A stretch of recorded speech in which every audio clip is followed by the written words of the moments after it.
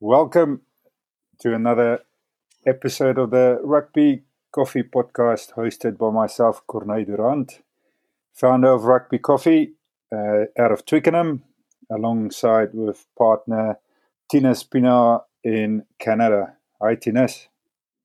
Good morning. Good morning, Cornet. Good morning, everybody. Morning.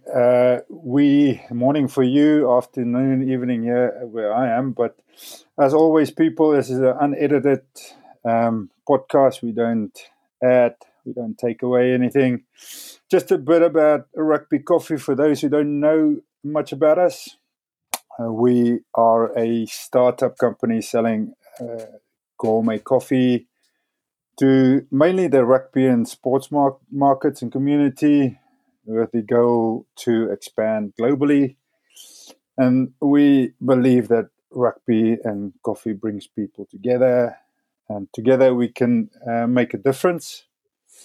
The aim with the business is to create a fantastic brand, but also to make a difference by supporting partner charities, especially those who work with kids, uplifting their lives and in communities. Using rugby and sport as a tool to help those communities, those kids, especially where there's a real need. So we are really glad you guys are with us on this podcast. And we'd like to invite you just to join our journey, buy the coffee, and help make a difference. But today, let's get to our guest for today. Born in Winnipeg, Manitoba, in the middle of Canada, capped 43 times for his country, with a professional rugby career spanning over 15 years. Ran out about over 250 times as a professional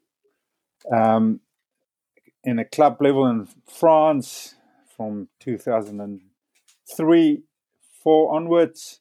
But before that, Landoverian Ireland in 2002, but mainly in France. A legendary status around the world, especially France and Canada, of course. Lock forward and hard man, Jamie Cutmore. Welcome, Jamie. Thank you very much, Corny. Denius, happy to be aboard. Morning, Jamie. Great, man. Now it's morning over your side, Jamie. You said you in Victoria, when we spoke a bit earlier, you said it's a bit cold, but cold for you guys in Victoria as opposed to the guys the other side in Canada is a bit different. What's cold over there? Well, yeah, you're exactly right. Tennis being out east in Ontario, it's a little different. You know, when it gets under -1, -2 here, that's a spring day in Ontario. So for the rest of the country, they'd be having a laugh at us. But no, it is gotten about -5, -6 the last couple of days, and there's a bit of snow on the ground, which to me is par for the course for winter in Canada. But a lot of people struggle with that here on the West Coast, as they're used to either a lot of rain or a bit of sun. So we're doing all right, but it is a little complicated on the roads in the morning. Well, thanks for joining us, and just give us an idea where you're at, where in Victoria. So I live near our training center in Bear Mountain, which is just kind of in the northwest side of Victoria, in a little town called Langford, which is kind of an agglomeration of Victoria. It's a great little spot on the West Coast, as it's very sport orientated. We've got many different national sports organizations that are based out of here, and a lot of different training centers. We've got, obviously, Rugby Canada's Centre of Excellence, the Al Sharon Centre, where we have our men's academy, women's sevens academy, women's and men's Olympic programs based out of this building. And then also any senior women's or senior men's 15s when they're in training camp, they will be based out of here, as we have our our high performance training center with West Hill Stadium right across the street. So we're basically a one-stop shop for any Canadian rugby player wanting to progress and to build and to attain the goals that them and their teams have set forth. Sounds really good, a really amazing center. So while you're on that topic, what's your role with Rugby Canada? So my role that I took on a year and a half ago after coaching professionally in France was to restart the Canadian Development Academy, known as the Pacific Pride. Pacific Pride was an entity that was put together back in 1995 and ran to about 2004, 2005. Through that time, had about 1,000 caps were produced through that program. A lot of professional contracts. You got guys like Morgan Williams, Danny Baugh, John Tate. Some great professionals came through there. I myself went through the program in 1999, and it's a great vehicle for Canadian rugby players to go through our very well established age grade program, but then kind of get to that 18 to 23 age group where there's nowhere really to go for them to continue their high performance rugby aspirations. So we, in partnership with Rugby Canada, in 2019, we had a few meetings with obviously our board and some senior members of Rugby Canada, and we have a group called the Guardians of the Jersey, which are ex-captains of Canada through many different eras. And we looked at the state of our national team and why it was doing so badly over the last 10, 15 years. And the main point that came out of these talks was we're severely under-resourced in terms of players that are prepared to play at the international level. We had a lot of great athletes, maybe even some who got to a certain age where maybe they should have been, moving on, myself included. But unfortunately, there was nobody coming through the pipeline to kind of push those established professionals or international players on, and it kind of created a bit of complacency, and it created some real headaches for the coaching staffs that were in place over the last kind of era. As you get a couple injuries, it's a big change for any international team, but we had nobody really to call on. We probably did have people to call on, but unfortunately they weren't prepared to play a full 80 or really compete at the international level. So this is why we got the Pride back online, and I'm extremely excited that it is back up and going. The proof is here that I'll speak about in a minute. The fact that we've got some great athletes who have come through our age grade programs and are now in a professional environment here day to day, and we're playing games, we're playing inter-squad games, we're in full contact as we have a high performance designation through Via Sport. We're business as usual since September. So it's we're in a very, very fortunate space. And as you talked about, helping kids and get things, moving forward, we've got good athletes that come from many different sides of the country. And even we've got a few kids that have come in from Africa and from Europe, and we're building, player resources for the national team. So that's my day to day. I run the academy. Over the last year and a half, we've had 17 guys graduate onto MLR contracts. We've had 2 go over to Europe into academy contracts. So the proof is there that we have the athletes and we have kids that are, they're pushing for international selection, hopefully this summer. And it's great to be in this space where, sure, it's going to take a few years for it to really start to show at the national level. But in terms of, over-resourcing the national program, which is what we really want to do, and have the coaches, myself, Kingsley, Rob Howley, have some real headaches when it does come time to select a squad for the games coming up. So that's my day to day with the academy, coaching here with Phil Mack, ex Canadian international, ex coach obviously in the MLR with the Seattle Seawolves, winning 2 championships.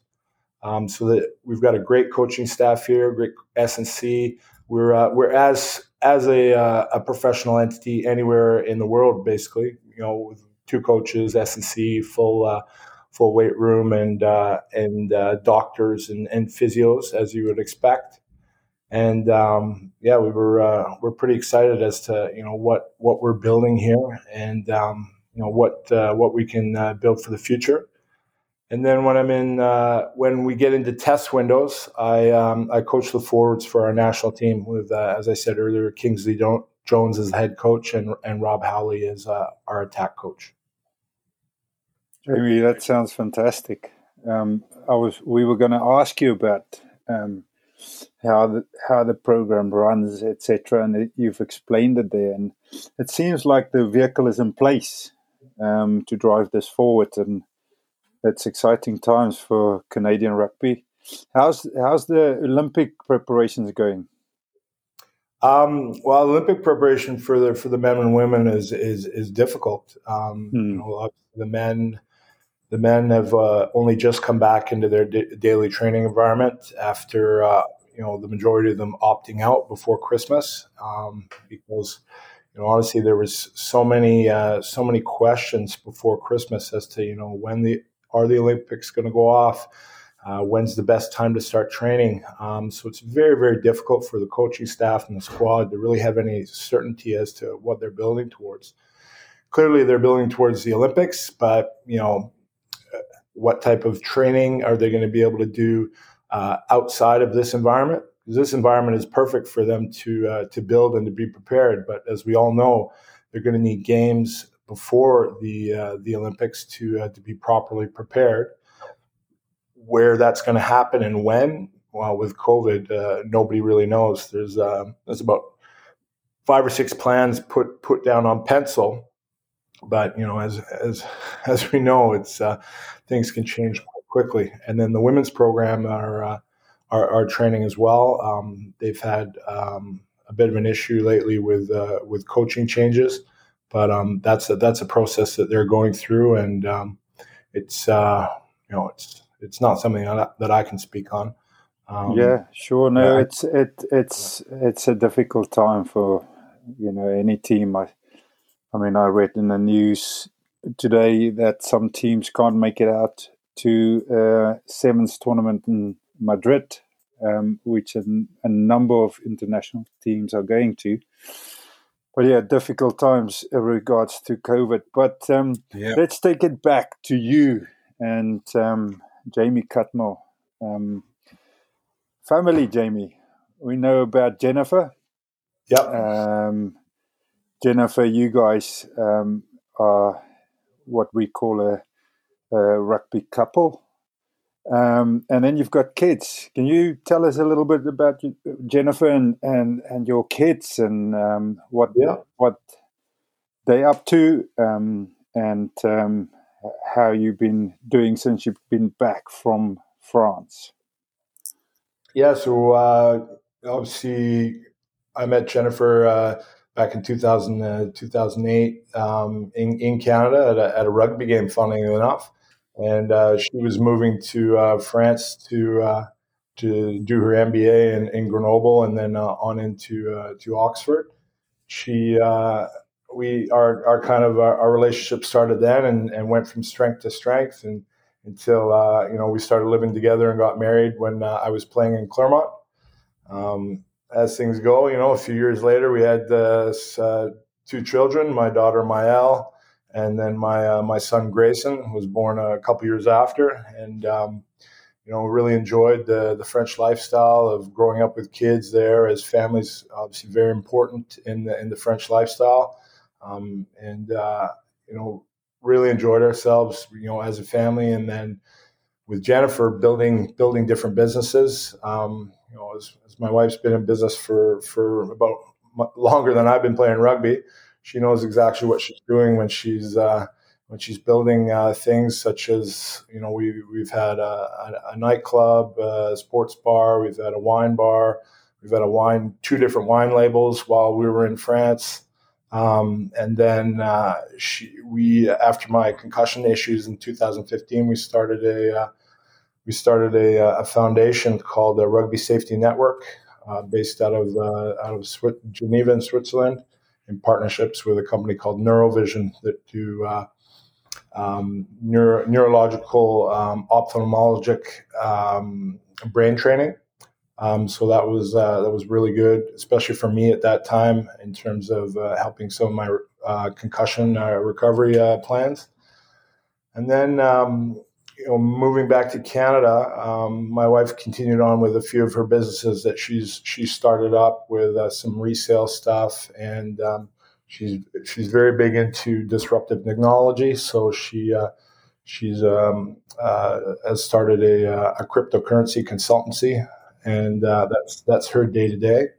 And then we continually build on other different options when that come about. Moving back to Canada, she's continued on with that, and continues on with the resale, the business that she has.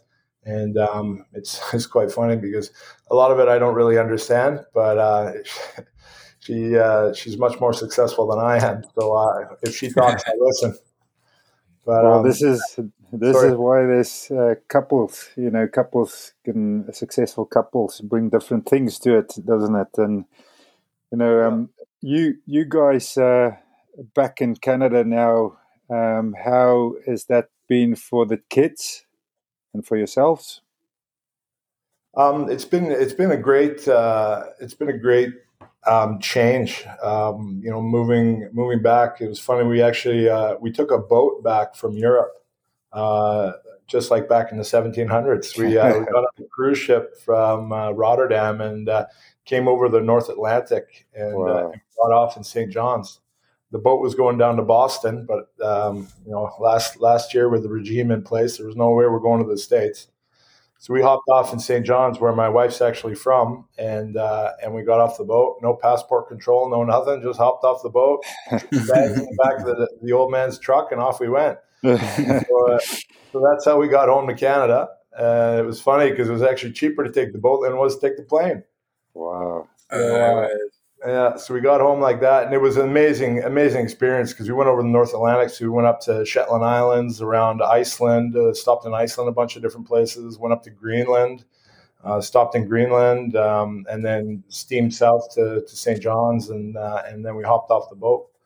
So that's how we got back. Wow. How long did that trip take you? The whole trip, I think, was 17 days, but we got off on the 13th day. Okay. John's. It was quite funny. Amazing. We got to the bottom of the boat, and anytime you get on off the boat, you have these cards where you have to kind of swipe in so that they know they can keep a tab on everybody. And we got to the bottom of the boat. We had all our bags and everything, and we've been traveling. And nice. Boat worker guy, he looks and he goes, "Why you got all your bags? We're only here for 6 hours." I said, "No, it's okay. We're getting off." And he said, he looks outside and it's kind of gray, rainy day, and we're down on the port in St. John's, which is it's an industrial area just on that section. And he kind of looks up. He goes, "Why you want to stay here?" And we're like, "Oh, buddy, this is home. This is home. We're getting off the boat." he goes, "Okay." And he took our cards, and we walked down the gangway and around the corner and onto the street, and bags in the back, and off we went. And I didn't really think about it at first, but because we're Canadian, we got our passports and everything. But I thought, man, it's funny. There was no passport control or customs or anything. But anyway, we're back. So I'm not hiding. So no, you certainly came back, and it's a great way to come back. Fantastic. Look, I'll hand over to Tinus now to talk a bit more about rugby and your career. Yeah, brilliant, man. Thanks, Corné, and thanks for that, Jamie. What a pleasure to have you on the show, Corné, as the captain and the founder. He always gives me clear guidelines about how long we can be busy and how long it's going to be. But I want to chat a bit of ball, as this is a game of a show for rugby, a show for coffee, but we want to ask you, where did your love for this game start? You know, you've had such an illustrious career and it's taken you many places, as we've just heard. But at what age did it for you start and where? Well, rugby for me started quite late. I'm obviously don't come from a traditional rugby area. The small town that I grew up in, Squamish, not far from here, there was no real established rugby as a child. I always knew about rugby because my father actually emigrated to Canada back in the early 70s, and he played rugby. He played rugby, at a kind of a county level in the south of England, playing for, I think he played for Sussex, if that makes sense. And then he played, my father's a physician, so he played through medical school. He played at Cambridge as well when he was doing his medical school stuff there. So I always knew about rugby, and he always talked about, his boys playing rugby, and he had the Five Nations videos on VHS that he used to, make us watch. And so we knew about it, but unfortunately, there was no rugby in Squamish growing up. So we did a lot of the other traditional sports there back in the 80s. My brothers played hockey. I tried a bit of hockey, but my dad was a big skier. So he used to take us skiing quite a bit. And then I did, ski club in our high schools. So the high school would take you up to skiing a few days a week, which is pretty cool to be able to do that. I don't think they do that now anymore because it's unfortunately a bit too pricey up in Whistler. But that's kind of how things as like 10, 12-year-old kind of started with rugby. My dad always had those videos.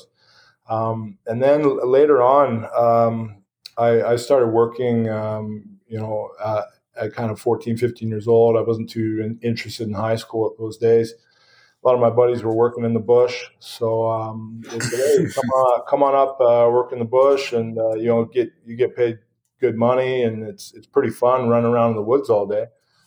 So I thought, all right, let's give it a go. And I'd done a few jobs over the winter, did some gas fitting, did some, propane delivery, humping 100 kilo canisters up and down construction sites. And, that wasn't really for me, but I started getting into some more logging work in the summers. And at one time, the boss that I was working for, it was the president of the local club, the Squamish Axemen. And Greg Richmond's his name. He's an absolute legend out here on the West Coast in logging and in rugby. And he said, "Listen, if you guys don't want to work on Saturdays, you and your line mate, you guys can come out and play some rugby."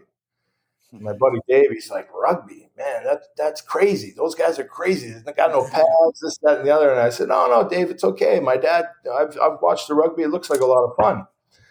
And so that's kind of how it all started. We got off work Saturday down to the school right off the highway in Squamish there, and everybody's changing off the back of their pickup trucks, and guys got a dart in their mouth and they're running on the field, kind of throw it off to the side as they run on the field. So that was kind of the warm up that we got. And then, the first scrum, probably the third, fourth scrum in the game, the boys were puking up what they had the night before and this, that, and the other. So it was pretty rough, quite social rugby. Yeah. But I was hooked.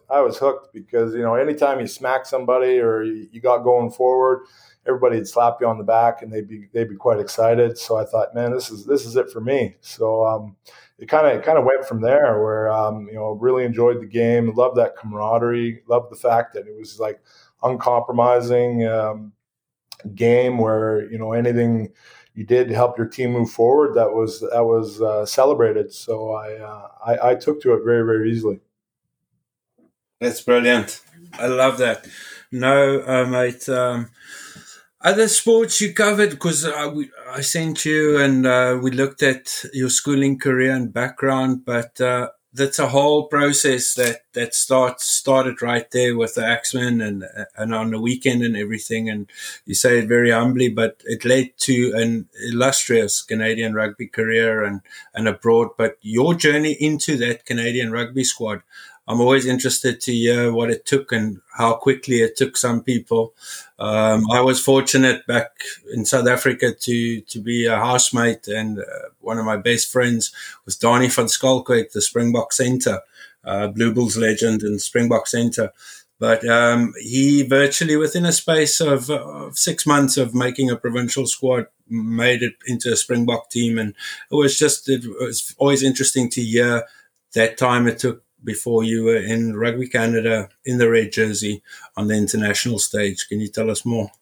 Yeah, so that first year I played a bit with Squamish. I was still, there was a few issues around me basically being a shithead when I was a kid, late teens, getting in a bit of trouble and this, that, and the other. And I still hadn't quite found my way as to what exactly I wanted to do. The walls were definitely closing in on me in Squamish, so I had to get out of there basically. So I moved down to North Vancouver, and I joined the Capellanos club on the North Shore. That's my club till the end of days, with Squamish, obviously. But I basically walked into the field, and there was a whole bunch of people that were very similar to me, similar age, similar kind of background, and a lot of kind of guys that were working and stuff. So I felt like at home already, and it was a better standard of rugby and a lot more people playing. So I played a year there with the Capellanos, and halfway through the year, I had an opportunity through a good friend of mine, Bob Bremner, who had just come back from New Zealand, and he said, "Listen, you look like you've got some potential here. You should go down to New Zealand this summer and try to progress your game." I said, "Yeah, okay, all right, why not? Like, sounds fun." So he set me up with a friend of his, Bruce Wigglesworth, and the East Coast Bays Rugby Club in the North Shore of Auckland. I went down. A couple of weeks later, I sold everything I had. The club gave me $1,000 and towards my plane ticket. Anyway, I sold everything I had, TV, truck, and all that, and I went on down to New Zealand with a bag over my shoulder and not really knowing what was going to happen. Anyway, I showed up at 6:00 in the morning in Auckland Airport. No bags, no nothing. My bags got lost somewhere. Anyway, I got picked up by Bruce, and he goes, "Oh, how you feeling?" I said, "Oh, yeah, I'm not too bad." He goes, "Oh, let's go for breakfast." I go, "Yeah, that'd be great, but I'd like to maybe stop and just buy like some underwear and a toothbrush or something. I got no clothes." He goes, "Don't worry about that. We're going to go play rugby." I said, "Oh, sounds good." So I got off the plane that morning. I went and had breakfast, and that afternoon, one of the boys lent me a pair of boots, and I played rugby the same afternoon. So wow. That's how it started down in New Zealand, and I really, really enjoyed that. Working in the week, pouring concrete on Saturday mornings, playing rugby the Saturday afternoons, and just enjoying the whole immersion into the New Zealand culture. It's very, very similar to our culture here on the west coast of Canada. A lot of similarities between the Maori culture and our Coast Salish peoples. Definitely the Squamish Nation, where I grew up. I got a lot of friends, Indigenous persons in Squamish, and a lot of the mannerisms and the way people interact is very, very similar. So I felt like home. I felt like I was at home, and it was really, really great.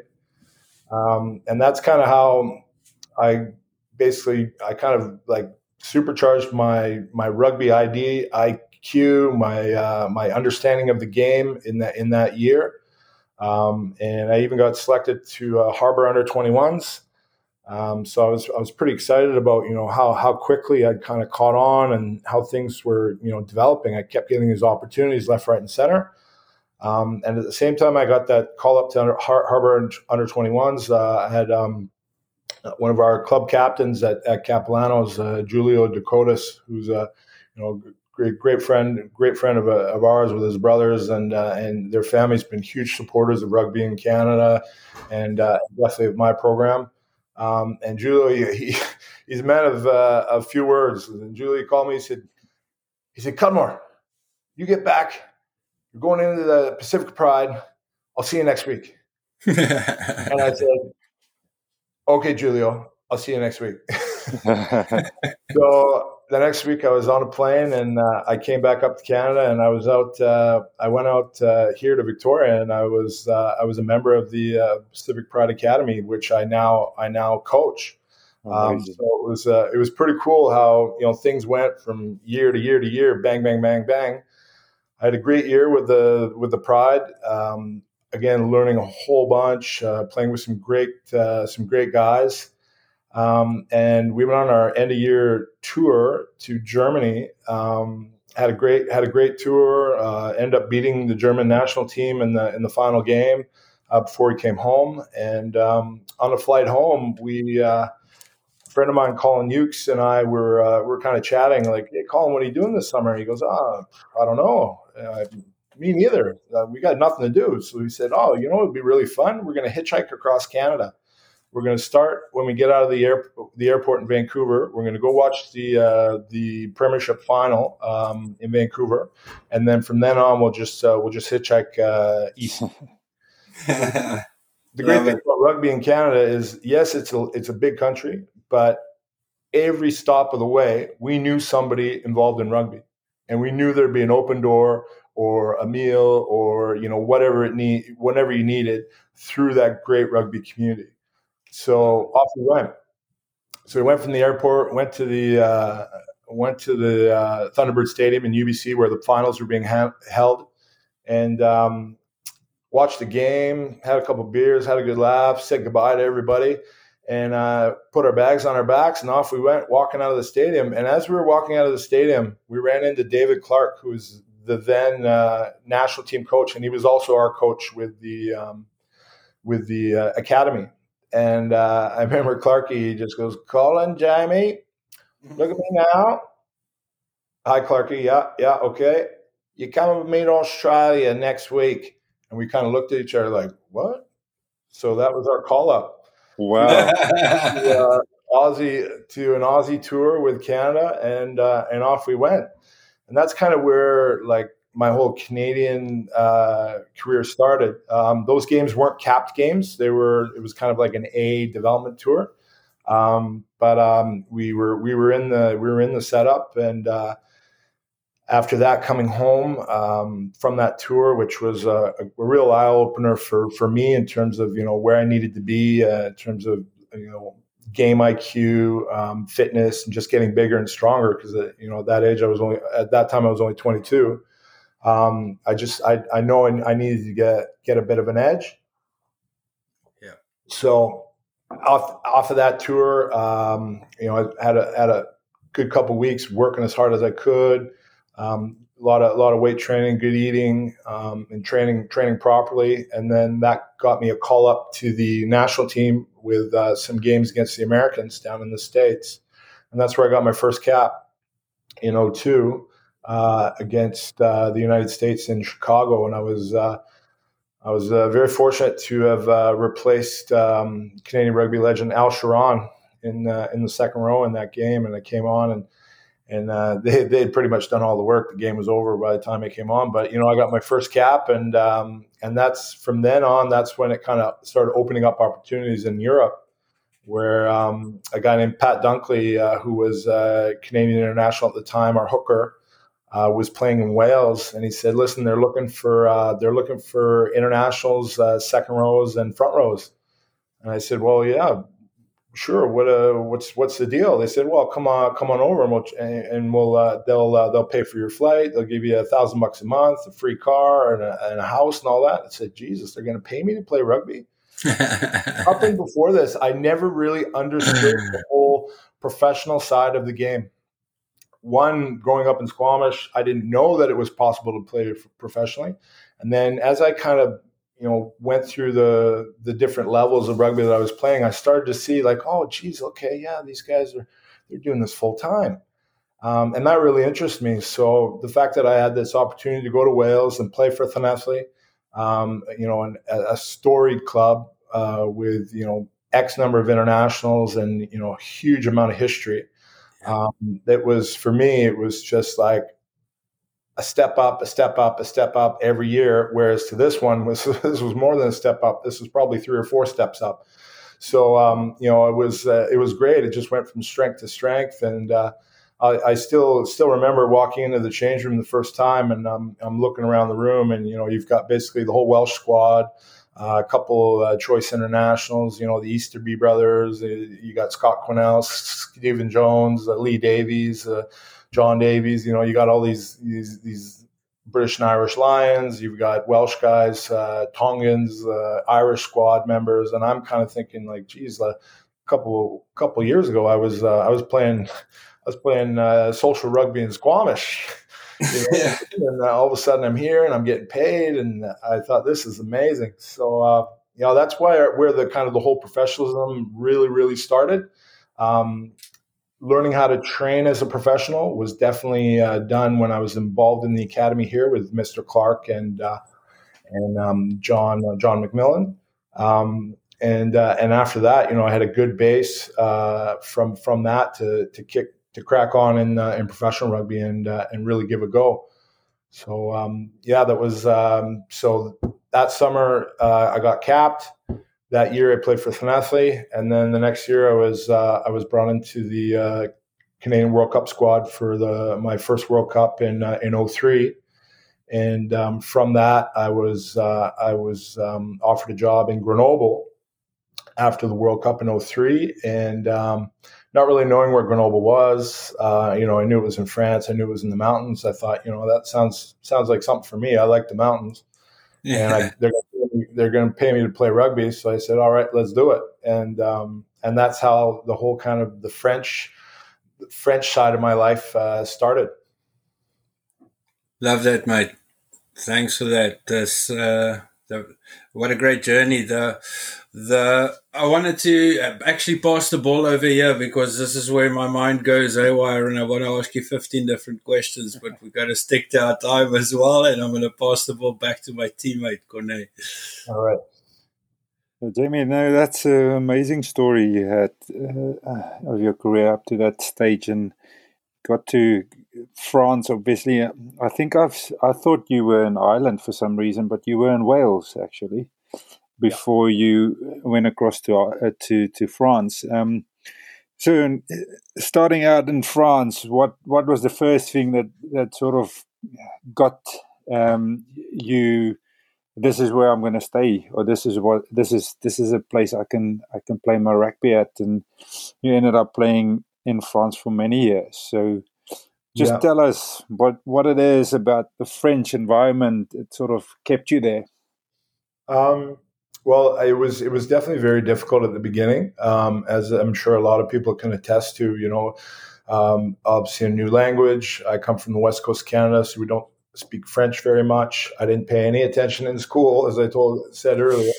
I definitely wish I had have paid attention, because that first taxi ride when I showed up at the airport in Lyon, and the taxi took me down to Grenoble, which is about a 45-hour drive, and this guy's firing off in French, and I have no idea what he's talking about. So, the first, to be honest, the first 3-4 months was very, very difficult. At that era in French rugby, there wasn't that much support for any foreigners coming into the club. It was basically, you got to figure it out on your own. And if you don't like it, too bad, you can F off. So, nowadays you've got, dedicated people in the club that help the foreign families, get properly integrated, get their health stuff sorted out, get, their housing and how to pay bills and all that. Right. But, at that time, that club didn't have that.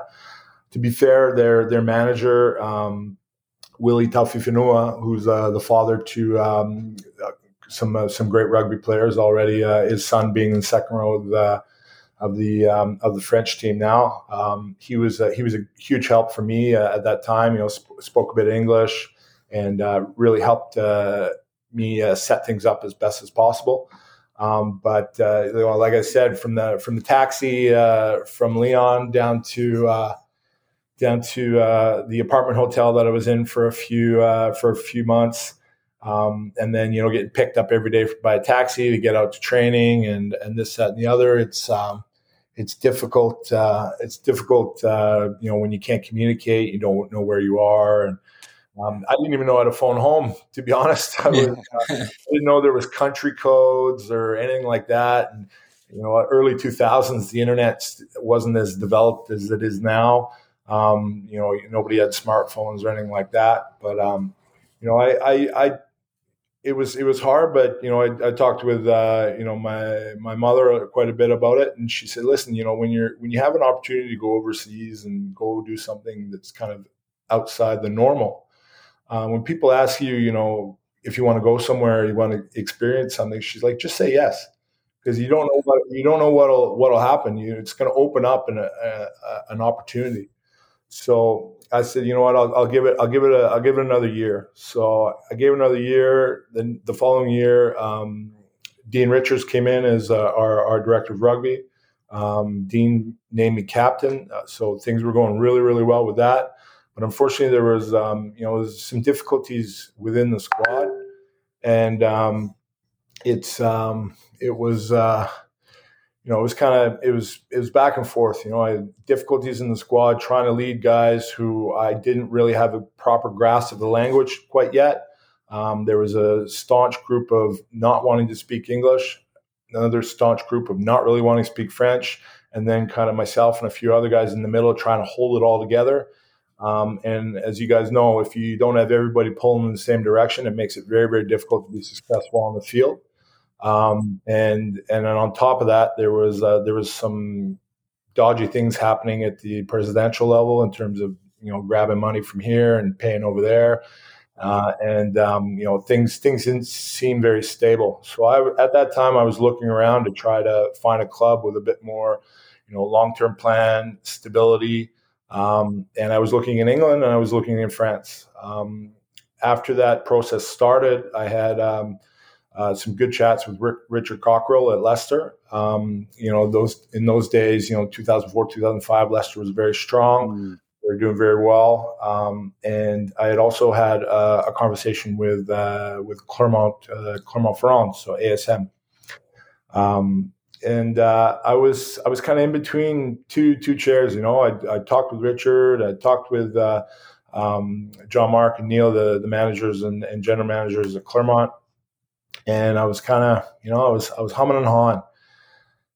And I guess it boiled down to a conversation I had with Richard and a conversation I had with my parents about, I hadn't really given France a chance. I didn't have a mastery of the language.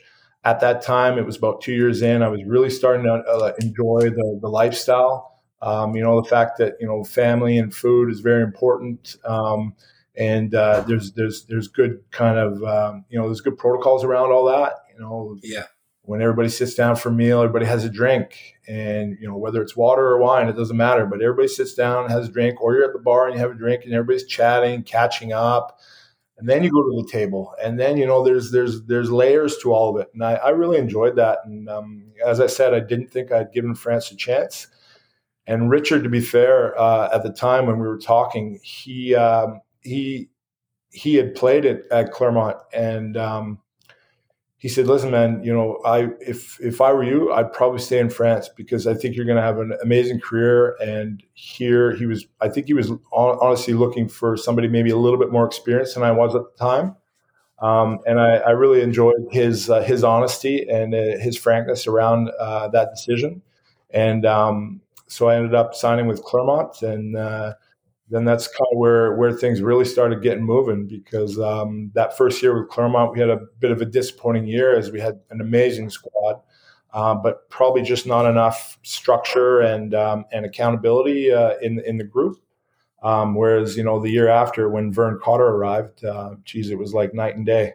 It was roll up your sleeves and get to work, boys, because we're going to outwork everybody. And that's what we did for basically the 10 years after that.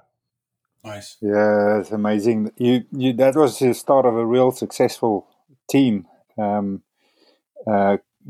2000, I think it was 2009 or 10, you guys got to the final, Clermont's first national final in the top 14. Is that correct? That's correct. So when Vern arrived, 06-07, we had a great first year where we won the Amlin Cup, so like the Challenge European Cup against Bath, and then we're in the finals against Stade Francais. Unfortunately, we lost that one on a nail biter. I think in the last 3 minutes of the game. And then the following year, in the final again, losing against Toulouse, and then the following year in the final again, losing against Perpignan. But it shows the sign of the work ethic and the sheer indignation in that group to be in the final every year. And there's a lot of talk about this malediction that they didn't they were never going to win the final or this, that, and the other. But, for you guys and the people listening that have been at rugby at any level, when you're in a final, you don't merit anything. You have to actually rip the trophy out of the other team's hands. It's the only way to do it. It doesn't matter what you did before. It doesn't matter what you're doing tomorrow. It matters that moment, and it's every single moment in that game that matters, and you have to win every single one of them. That's it. And we finally did that in 2010. And I'll tell you, boys, you've never seen a party like that. It was ridiculous. The town shut down for about a week. When we came down on the train the following day, they couldn't let us out in town because there was like 25,000 people around the train station. They couldn't get anybody in or out of there. So they had to let us out like 2 kilometers out of town onto this little platform. And even there was about 1,000 people around the bus. Then they got us into the stadium. We got on an open top bus from the stadium. And then we basically walked the bus from the stadium into the center of town with a rope of police around us. So like you got like 20 cops around the bus with a rope hanging onto a rope. So they kind of created a bit of a cordon so that people couldn't get, trampled onto the bus. Wow. And just kind of crawled into town. And once we got into town, I'd say there's probably 120,000 people in the center of Place. And everybody started jumping. And they recorded a seismic event in Claremont because all these people jumping up and down. Unbelievable. It was like it's a volcanic region in Auvergne. And man, it was like a volcano had exploded because these people have been waiting for 100 years. That was the 100th year of existence of the club. And they'd never won a final, and we finally did it. And man, it's something I'll never forget. So special. That must be one of the biggest highlights, apart from now Canada running out in the World Cup or playing in the Test. But that must have been one of the biggest rugby highlights. Definitely. You hit the nail on the head. My first cap with Canada gives me goosebumps just thinking about it here now. And then it's the same with our final in 2010. It's pretty amazing to be able to be the first group to have done something. And we still got a WhatsApp group that we're called the Les Premières. So like the first ones to do it. So it's really, really special. And you guys went on and you continued on a high level with that club. And you guys, obviously, everybody was trying to beat Clermont in the European Cup. That was the game that everybody was looking forward to on a weekend. What was the biggest thing that you got out of that period of your life in France, especially with a club like Clermont? What was the biggest thing you took away from it? That's a really good question. I haven't really thought about what I've taken away from it. I think just being in a high performance sports environment such as that, with so many great players, being able to share those experiences with them and learn off everybody. The different coaches that I was involved with. You got Joe Smith, Frank Azima, Vern Cotter obviously was kind of the spearhead of all that. Some of the S&C coaches we had that were always trying to find new ways to do things, and then some of the amazing players that were around me. That I was able to learn off of. Guys, you guys know John Smith. played 2 years with John Smith, and obviously a World Rugby legend. Many other guys that came through the club that added their piece. And it was, I think it was just that experience of gleaning little tidbits off of everybody creates kind of what you become as a rugby player, and what you can try to get to. And it's true that and during that period where we were kind of walking on the roof of Europe, where we're involved in top 14 finals every year, we're involved in semifinals or finals of European Cup every year. It was quite a grind in terms of the toll that it took on my body, but it was an amazing experience to be involved in things at that high level. Yeah, very, very special. No, I can imagine a lot of what you've learned and a lot of what you picked up, you would be able to now use in this environment that you're now in, and that's great for Canada for sure. And people going away and then able to bring that back. Now, but you ended your career at Ajax, and then was it 2017 your last year there? Yeah. So I towards the end of my career in Claremont, I wasn't really sure what I was going to do. Talked about it with the wife. Should we just continue on through business? Do we want to stay in rugby? And my wife does her own thing. So she said, "Listen, if you still want to play, let's do it." But she was always pushing for me to retire. Even back in 2009, 2010, because as any wife, they don't want to see their husband get hurt. But I said, "Oh, don't worry about that, honey. I'm never going to get hurt. I give more than I receive." It's a bit of a laugh, but that's my attitude around when I play. You just try to give it all for your team, and I thought I still had a bit more to give, so I was offered a great opportunity in Oyonnax to move east and work with a guy who I actually played with in Grenoble, Johan Autier, who was the director of rugby there at the time, and I was brought over. I was named captain after preseason, and I made some pretty bold predictions in the lead up to the season. We got up in front of everybody in the launch for the season with all the captains up in Paris, and I said we're going to win this at the end of the year, and everybody laughed at me, and I loved it. I'm like, perfect. You guys laugh at me. You don't understand. We're going to win. And we did. So I was very fortunate to have a lot of guys that worked very, very hard around me, because they basically saved my ass. But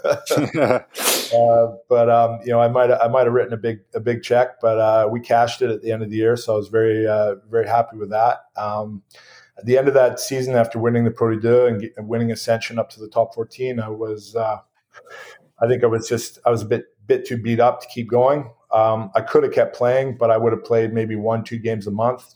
I just couldn't recover. I was 38 years old at the time, and to continue on in a league which is very forwards based. So it's truck it up rugby and good kicking games, which is it doesn't ease you into retirement as I was kind of looking. So I just thought it wouldn't be fair to the club, and it wouldn't be fair to myself either to just kind of punch it in every week. And as part of my contract, how it was structured, I was moving into coaching already. I'd already been coaching for the last 10 years in many different capacities, but most notably with the Espoir team in ASM.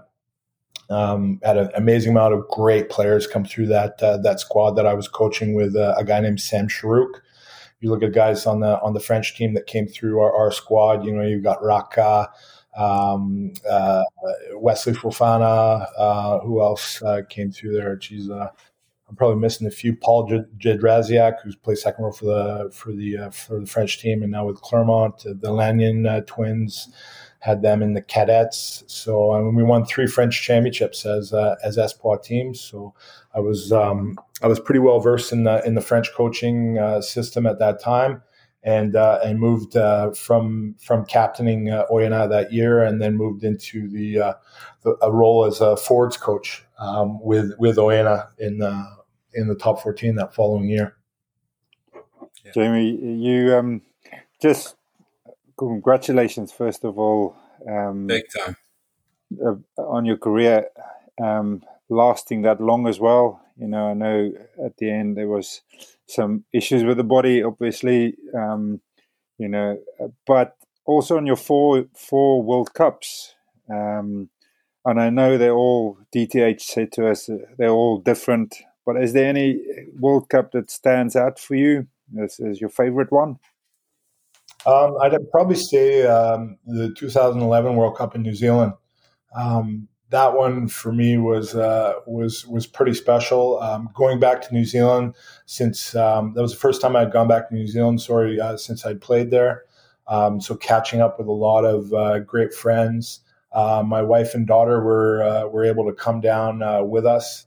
It was a pretty crazy start to that, where we were based out on the West Coast here in Canada, and then flew from Vancouver down to Auckland, and then my wife and daughter went the other way. They went back to Newfoundland and then flew back to France, and then went from France to Dubai to Sydney to Auckland. So my daughter at 2 years old had pretty much gone around the world already.